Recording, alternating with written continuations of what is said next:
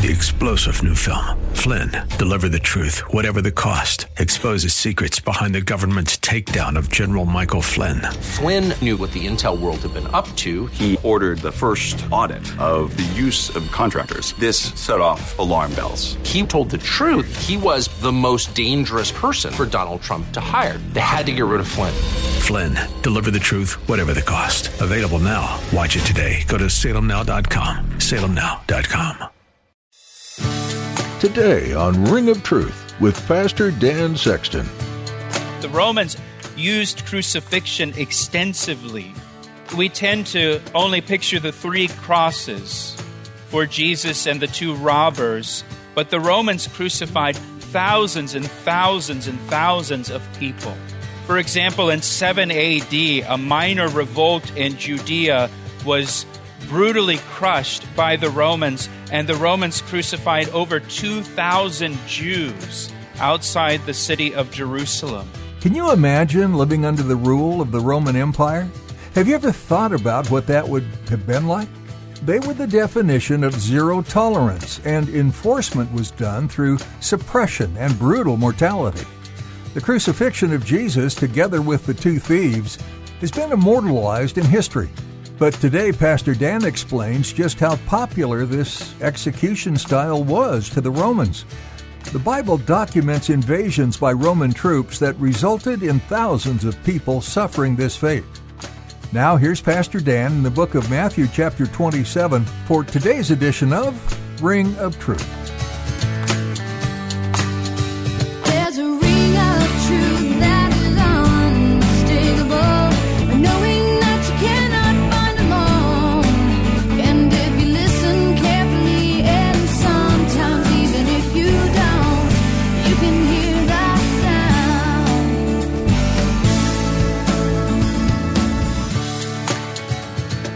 Matthew chapter 27, beginning in verse 45. Now from the 6th hour until the 9th hour there was darkness over all the land. And about the 9th hour Jesus cried out with a loud voice, saying, Eli, Eli, lama sabachthani? That is, my God, why have you forsaken me? And some of those who stood there, when they heard that, said, This man is calling for Elijah. Immediately one of them ran and took a sponge, filled it with sour wine, and put it on a reed, and offered it to him to drink. The rest said, Let him alone. Let us see if Elijah will come to save him. And Jesus cried out again with a loud voice and yielded up his spirit. And then, behold, the veil of the temple was torn in 2 from top to bottom, and the earth quaked, and the rocks were split, and the graves were opened, and many bodies of the saints who had fallen asleep were raised. And coming out of the graves after his resurrection, they went into the holy city and appeared to many. And so when the centurion and those with him who were guarding Jesus saw the earthquake and the things that had happened, they feared greatly, saying, Truly, this was the Son of God. And many women who followed Jesus from Galilee, ministering to him, were there looking on from afar, among whom were Mary Magdalene, Mary the mother of James and Joseph, and the mother of Zebedee's sons. Now when evening had come, there came a rich man from Arimathea named Joseph, who himself had also become a disciple of Jesus. And this man went to Pilate and asked for the body of Jesus. And then Pilate commanded the body to be given to him. And when Joseph had taken the body, he wrapped it in a clean linen cloth and laid it in his new tomb, which he had hewn out of the rock. And he rolled a large stone against the door of the tomb and departed. And Mary Magdalene was there, and the other Mary sitting opposite the tomb. On the next day, which followed the day of preparation, the chief priests and Pharisees gathered together to Pilate, saying, Sir, we remember while he was still alive how that deceiver said, After 3 days I will rise.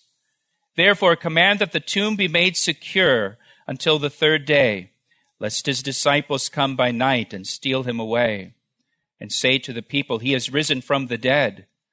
And so the last deception will be worse than the first. And Pilate said to them, Well, you have a guard. Go your way, make it as secure as you know how. So they went and made the tomb secure, sealing the stone and setting the guard. And Lord, we thank you for your word today. We thank you for dying on the cross for us. We thank you for rising again the third day. Lord, we ask that your Holy Spirit would be our teacher, that you would open our eyes and our ears and our hearts to your word today. And we pray these things in Jesus' name. Amen. So we are looking at the crucifixion of Jesus Christ. Jesus was condemned by the Roman governor Pontius Pilate. He was scourged by the Roman soldiers before being led away to be crucified outside the city walls of Jerusalem at a place called Golgotha. And crucifixion was one of the most brutal and shameful ways to die. In fact, Rome did not crucify their own citizens because crucifixion was considered too inhumane for a Roman citizen to suffer. And so Roman citizens were executed by beheading. That was considered more humane than crucifying someone. The Apostle Paul, for example, was a Roman citizen, and he was beheaded by the Romans. Jesus, of course, is the most well-known person to die by crucifixion, but the Romans used crucifixion extensively. We tend to only picture the 3 crosses for Jesus and the 2 robbers, but the Romans crucified thousands and thousands and thousands of people. For example, in 7 AD, a minor revolt in Judea was brutally crushed by the Romans, and the Romans crucified over 2,000 Jews outside the city of Jerusalem. During the siege of Jerusalem in 70 AD, the Romans crucified 500 Jews every day for several months. It was a very common way of execution used by the Romans. In 1968, archaeologists excavating in Jerusalem discovered the skeletal remains of a person who had been crucified, and his heel bone still had an iron nail embedded in it from the crucifixion. Now, Mark's gospel tells us that Jesus was crucified at the 3rd hour of the day, or at 9 in the morning. And from 9 in the morning to noon, Jesus was mocked and ridiculed by people. And if you look back at verse 39, it says, "And those who passed by blasphemed him, wagging their heads." As they passed by Jesus on the cross, they blasphemed him, saying, "You who destroy the temple and build it in 3 days, save yourself. If you are the Son of God, come down from the cross." Likewise, the chief priests also, mocking with the scribes and elders, said, "He saved others. Himself he cannot save. If he is the King of Israel, let him now come down from the cross and we will believe him. He trusted in God. Let him deliver him now, if he will have him. For he said, 'I am the Son of God.'" Even the robbers who were crucified with him reviled him with the same thing. And so this mocking and scoffing against Jesus continued for 3 hours from 9 a.m. until noon. Then suddenly, it says, at the 6th hour, which was noontime, at the 6th hour, after 3 hours on the cross, everything changes. Look at verse 45. From the 6th hour until the 9th hour, there was darkness over all the land. So from noon to 3 p.m. now, Jesus is on the cross for 3 hours, and then at noon, and from noon to 3 p.m., darkness covers the land. And this is not an eclipse. Passover takes place during the full moon, so an eclipse is not possible. Plus, as you know, an eclipse lasts only for a few minutes. This lasts for 3 hours. This is 3 hours of darkness in the middle of the day, during the brightest part of the day. Neither is this just clouds blocking the sun. It's not that it's, suddenly overcast. The word that is used here refers to the darkness of night. The darkness of night. Jesus also used this word to describe the darkness of hell, describing it as outer darkness. And so at noon, while Jesus is on the cross, it becomes as dark as night, and it stayed dark as night from noon to 3 p.m. for 3 hours. Luke's account says specifically the sun was darkened. Now, there are ancient writings outside of the Bible that mention this event of darkness in the middle of the day.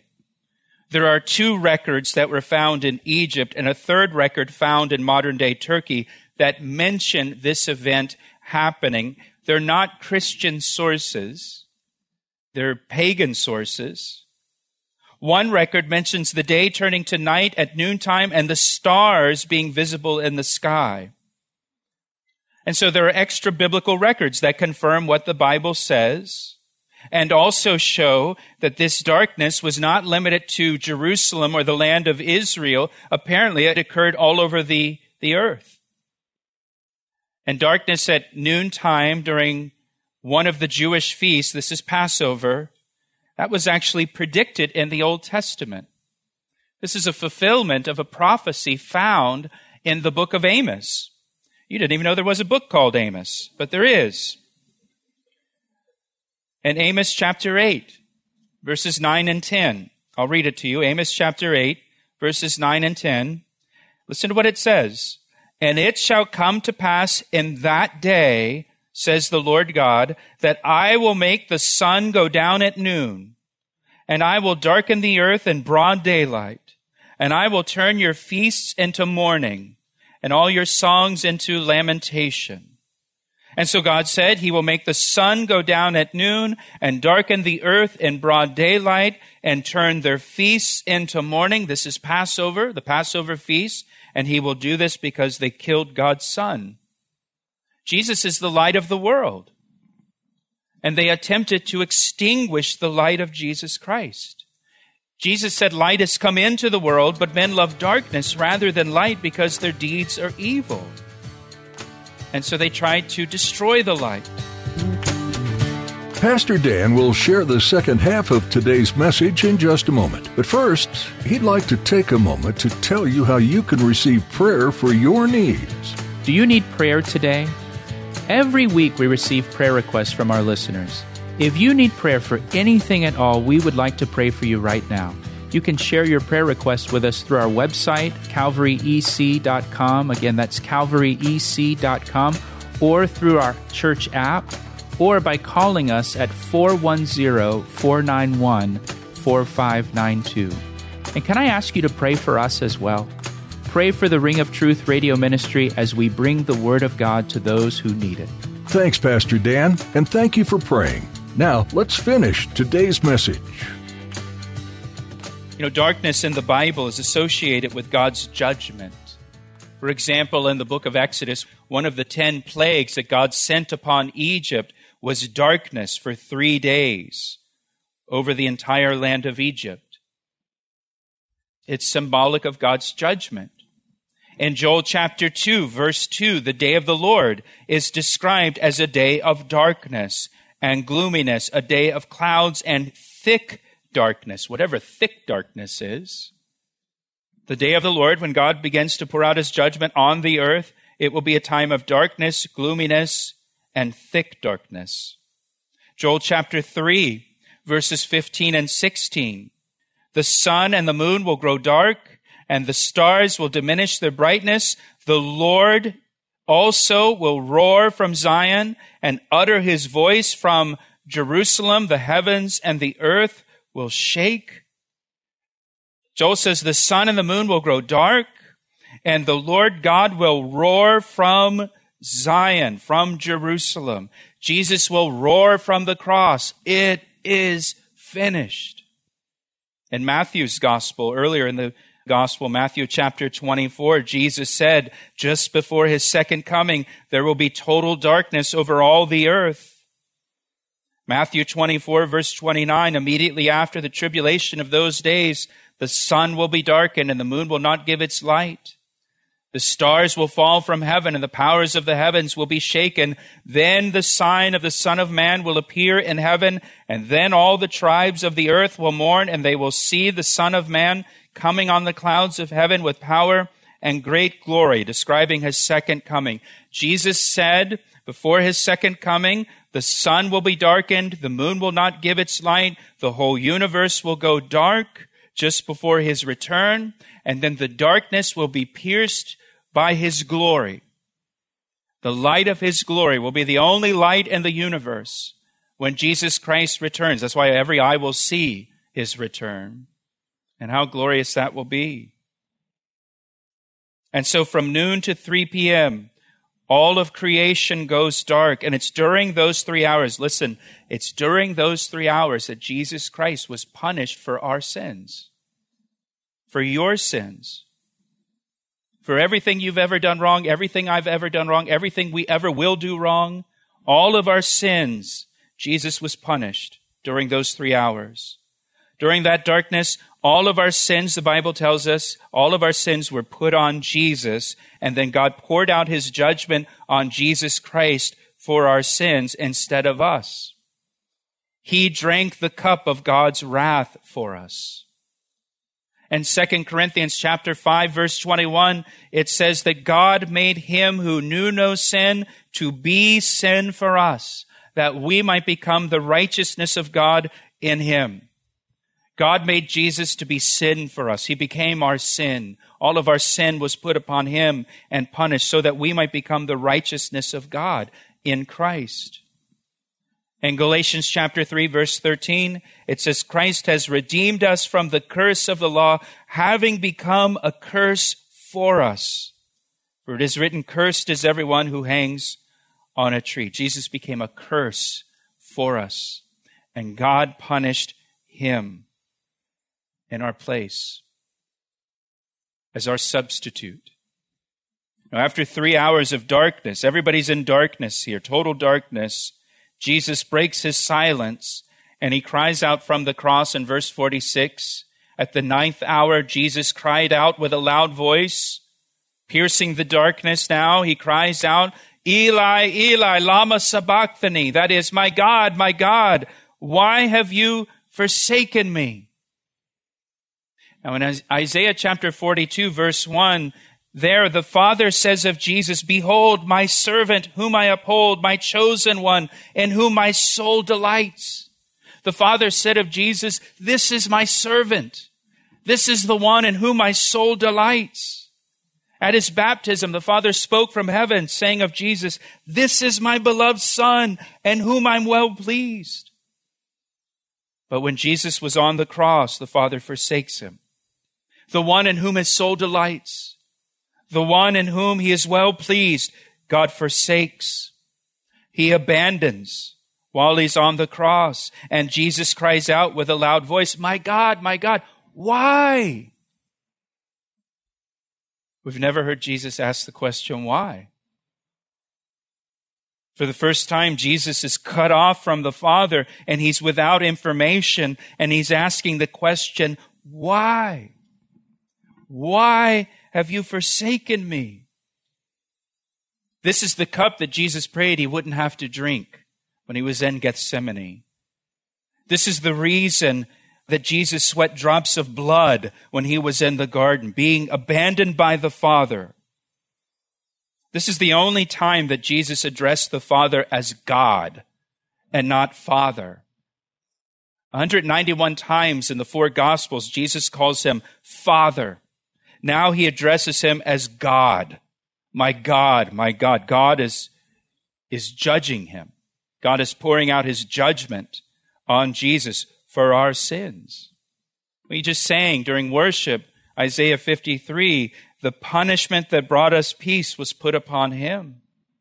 Jesus experienced separation from the Father during these 3 hours because he was bearing our sins. Isaiah 59 says, your sins cut you off from God. Jesus was cut off from the Father in our place. You know, Jesus didn't cry out before his accusers. Jesus didn't cry out when he was spat upon and beaten and mocked. He didn't cry out when he was scourged. He didn't cry out when he was stripped naked and nailed to the cross. He didn't say, why have you scourged me? Or why have you nailed me to the cross? When the disciples all abandoned him in Gethsemane, Jesus didn't cry out then, "Why have you forsaken me?" But when he is forsaken by the Father, he cries out. Being forsaken by the Father is the worst of his suffering. Being abandoned by the Father, being cut off. And Jesus was forsaken so that we can be accepted by the Father. He did this for us. Now, as many of you know, the phrase, my God, why have you forsaken me?" That's the first verse of Psalm 22. And please note that in his darkest hour, in his hour of greatest suffering, Jesus quoted Scripture. And Jesus is our example. And may we find comfort in the Word of God during our time of suffering, during our time of need. And when Jesus quoted this verse, the first verse of Psalm 22 would have immediately come to the minds of the Jews that were gathered there at the foot of the cross. In fact, in ancient times, the rabbis would teach Scripture to children by stating the first verse of a passage, and then the children would recite the rest of the passage. And here Jesus states the first verse of Psalm 22. Psalm 22 was written 1,000 years before Christ, but it describes in detail his crucifixion. Psalm 22 describes the mockers mocking him. It describes the Roman soldiers casting lots for his clothing. It even mentions his hands and feet being pierced. And once Jesus said that first verse of Psalm 22, no doubt some in the crowd began reciting the rest of the psalm in their minds and seeing its fulfillment all around them in the scene that's taking place. And so what happens? Some of those who stood there, when they heard that, they said, well, this man is calling for Elijah. Immediately, one of them ran and took a sponge and filled it with sour wine and put it on a reed and offered it to him to drink. The rest said, well, let him alone. Let us see if Elijah will come to save him. The mockers aren't mocking anymore, are they? The whole atmosphere has changed. 3 hours of darkness in the middle of the day will change the mood. Everyone is serious now. Everyone is sober now and saying, well, he's calling for Elijah. Let's see if Elijah comes. Someone else ran to get him a drink. Psalm 22 verse 15 tells us that Jesus' tongue stuck to the roof of his mouth while he was on the cross. Probably from severe dehydration due to his blood loss during the scourging. His tongue sticking to the roof of his mouth made it difficult to understand him when he cried out, Eli, Eli, lama sabachthani. Eli is a shortened form of the name Elijah. And so some in the crowd thought Jesus is calling for Elijah the prophet to come. Now, for you note takers, the last prophecy in the Old Testament in Malachi chapter 4, verse 5, is that Elijah will come before the Messiah. Malachi chapter 4, verse 5 says, behold, I will send you Elijah the prophet before the coming of the great and dreadful day of the Lord. That's the last promise of the Old Testament. And you may remember from the Old Testament that Elijah was taken up in a whirlwind in a chariot of fire to heaven. And the Jews believe that when Elijah comes back, that he will come back in a similar fashion, a very dramatic fashion, maybe coming down from heaven in a chariot of fire. And so some in the crowd said, well, let's see if Elijah comes to save him. Do you see how the tone of the crowd has changed now from mocking to concern? He asked me how I know, and I say it rings truer than the finest crystal. You've been listening to Ring of Truth with Pastor Dan Sexton. Pastor Dan has been teaching through the book of Matthew, the first book in the New Testament. Pastor Dan has more to share with you next time, but if you have any questions or would like to talk to us and have any prayer requests, we'd love to hear from you. You can reach us at 410-491-4592. The number again is 410-491-4592. You can also get in touch with us by visiting our website. Go to calvaryec.com and look under the About tab, then click on Contact. You're welcome to submit prayer requests on our website too. If you're interested in finding additional messages from this series, You can access those at calvaryec.com as well, under the Media tab. Have you connected with a local church? If not, we encourage you to find a church family that will help guide and support you in your faith. If you're in the area, please join us at Calvary Chapel, Ellicott City in Columbia, Maryland. For more details, visit calvaryec.com. Our website is a great place to find out what we believe, and you can also get to know Pastor Dan a little more. Feel free to explore and learn more at calvaryec.com. In our next edition, you'll have the opportunity to gain some additional insights from this New Testament book. Pastor Dan will help bring some things to light for you right here on Ring of Truth. I see the signs and I recognize the hands that crafted them. Well, I know because I know His voice, and it only takes willingness and a conscious choice. You need not guess, there's a ring of truth that is unmistakable, knowing that you cannot find alone. And if you listen carefully, and sometimes even if you don't, you can hear the sound.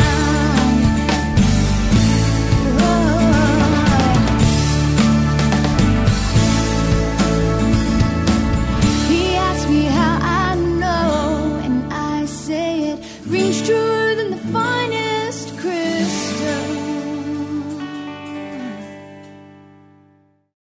3-star General Michael J. Flynn, head of the Pentagon Intelligence Agency, knew all the government's dirty secrets. He was one of the most respected generals in the military. Flynn knew what the intel world had been up to. He understood its funding. He ordered the first audit of the use of contractors. This set off alarm bells. The explosive new documentary, Flynn, Deliver the Truth, Whatever the Cost, uncovers the facts behind this scandal. Flynn told the truth. He was the most dangerous person for Donald Trump to hire. I find out the worst enemy that I'm going to face in my life is right here in America. They took my assessment and they wanted me to change it. And I was like, I'm not changing it. They had to get rid of Flynn. With in-depth interviews, archival footage, and never-before-seen personal records of the man behind the headlines. I just felt like I was drowning. Flynn, Deliver the Truth, Whatever the Cost. Available now. Watch it today. Go to salemnow.com. salemnow.com.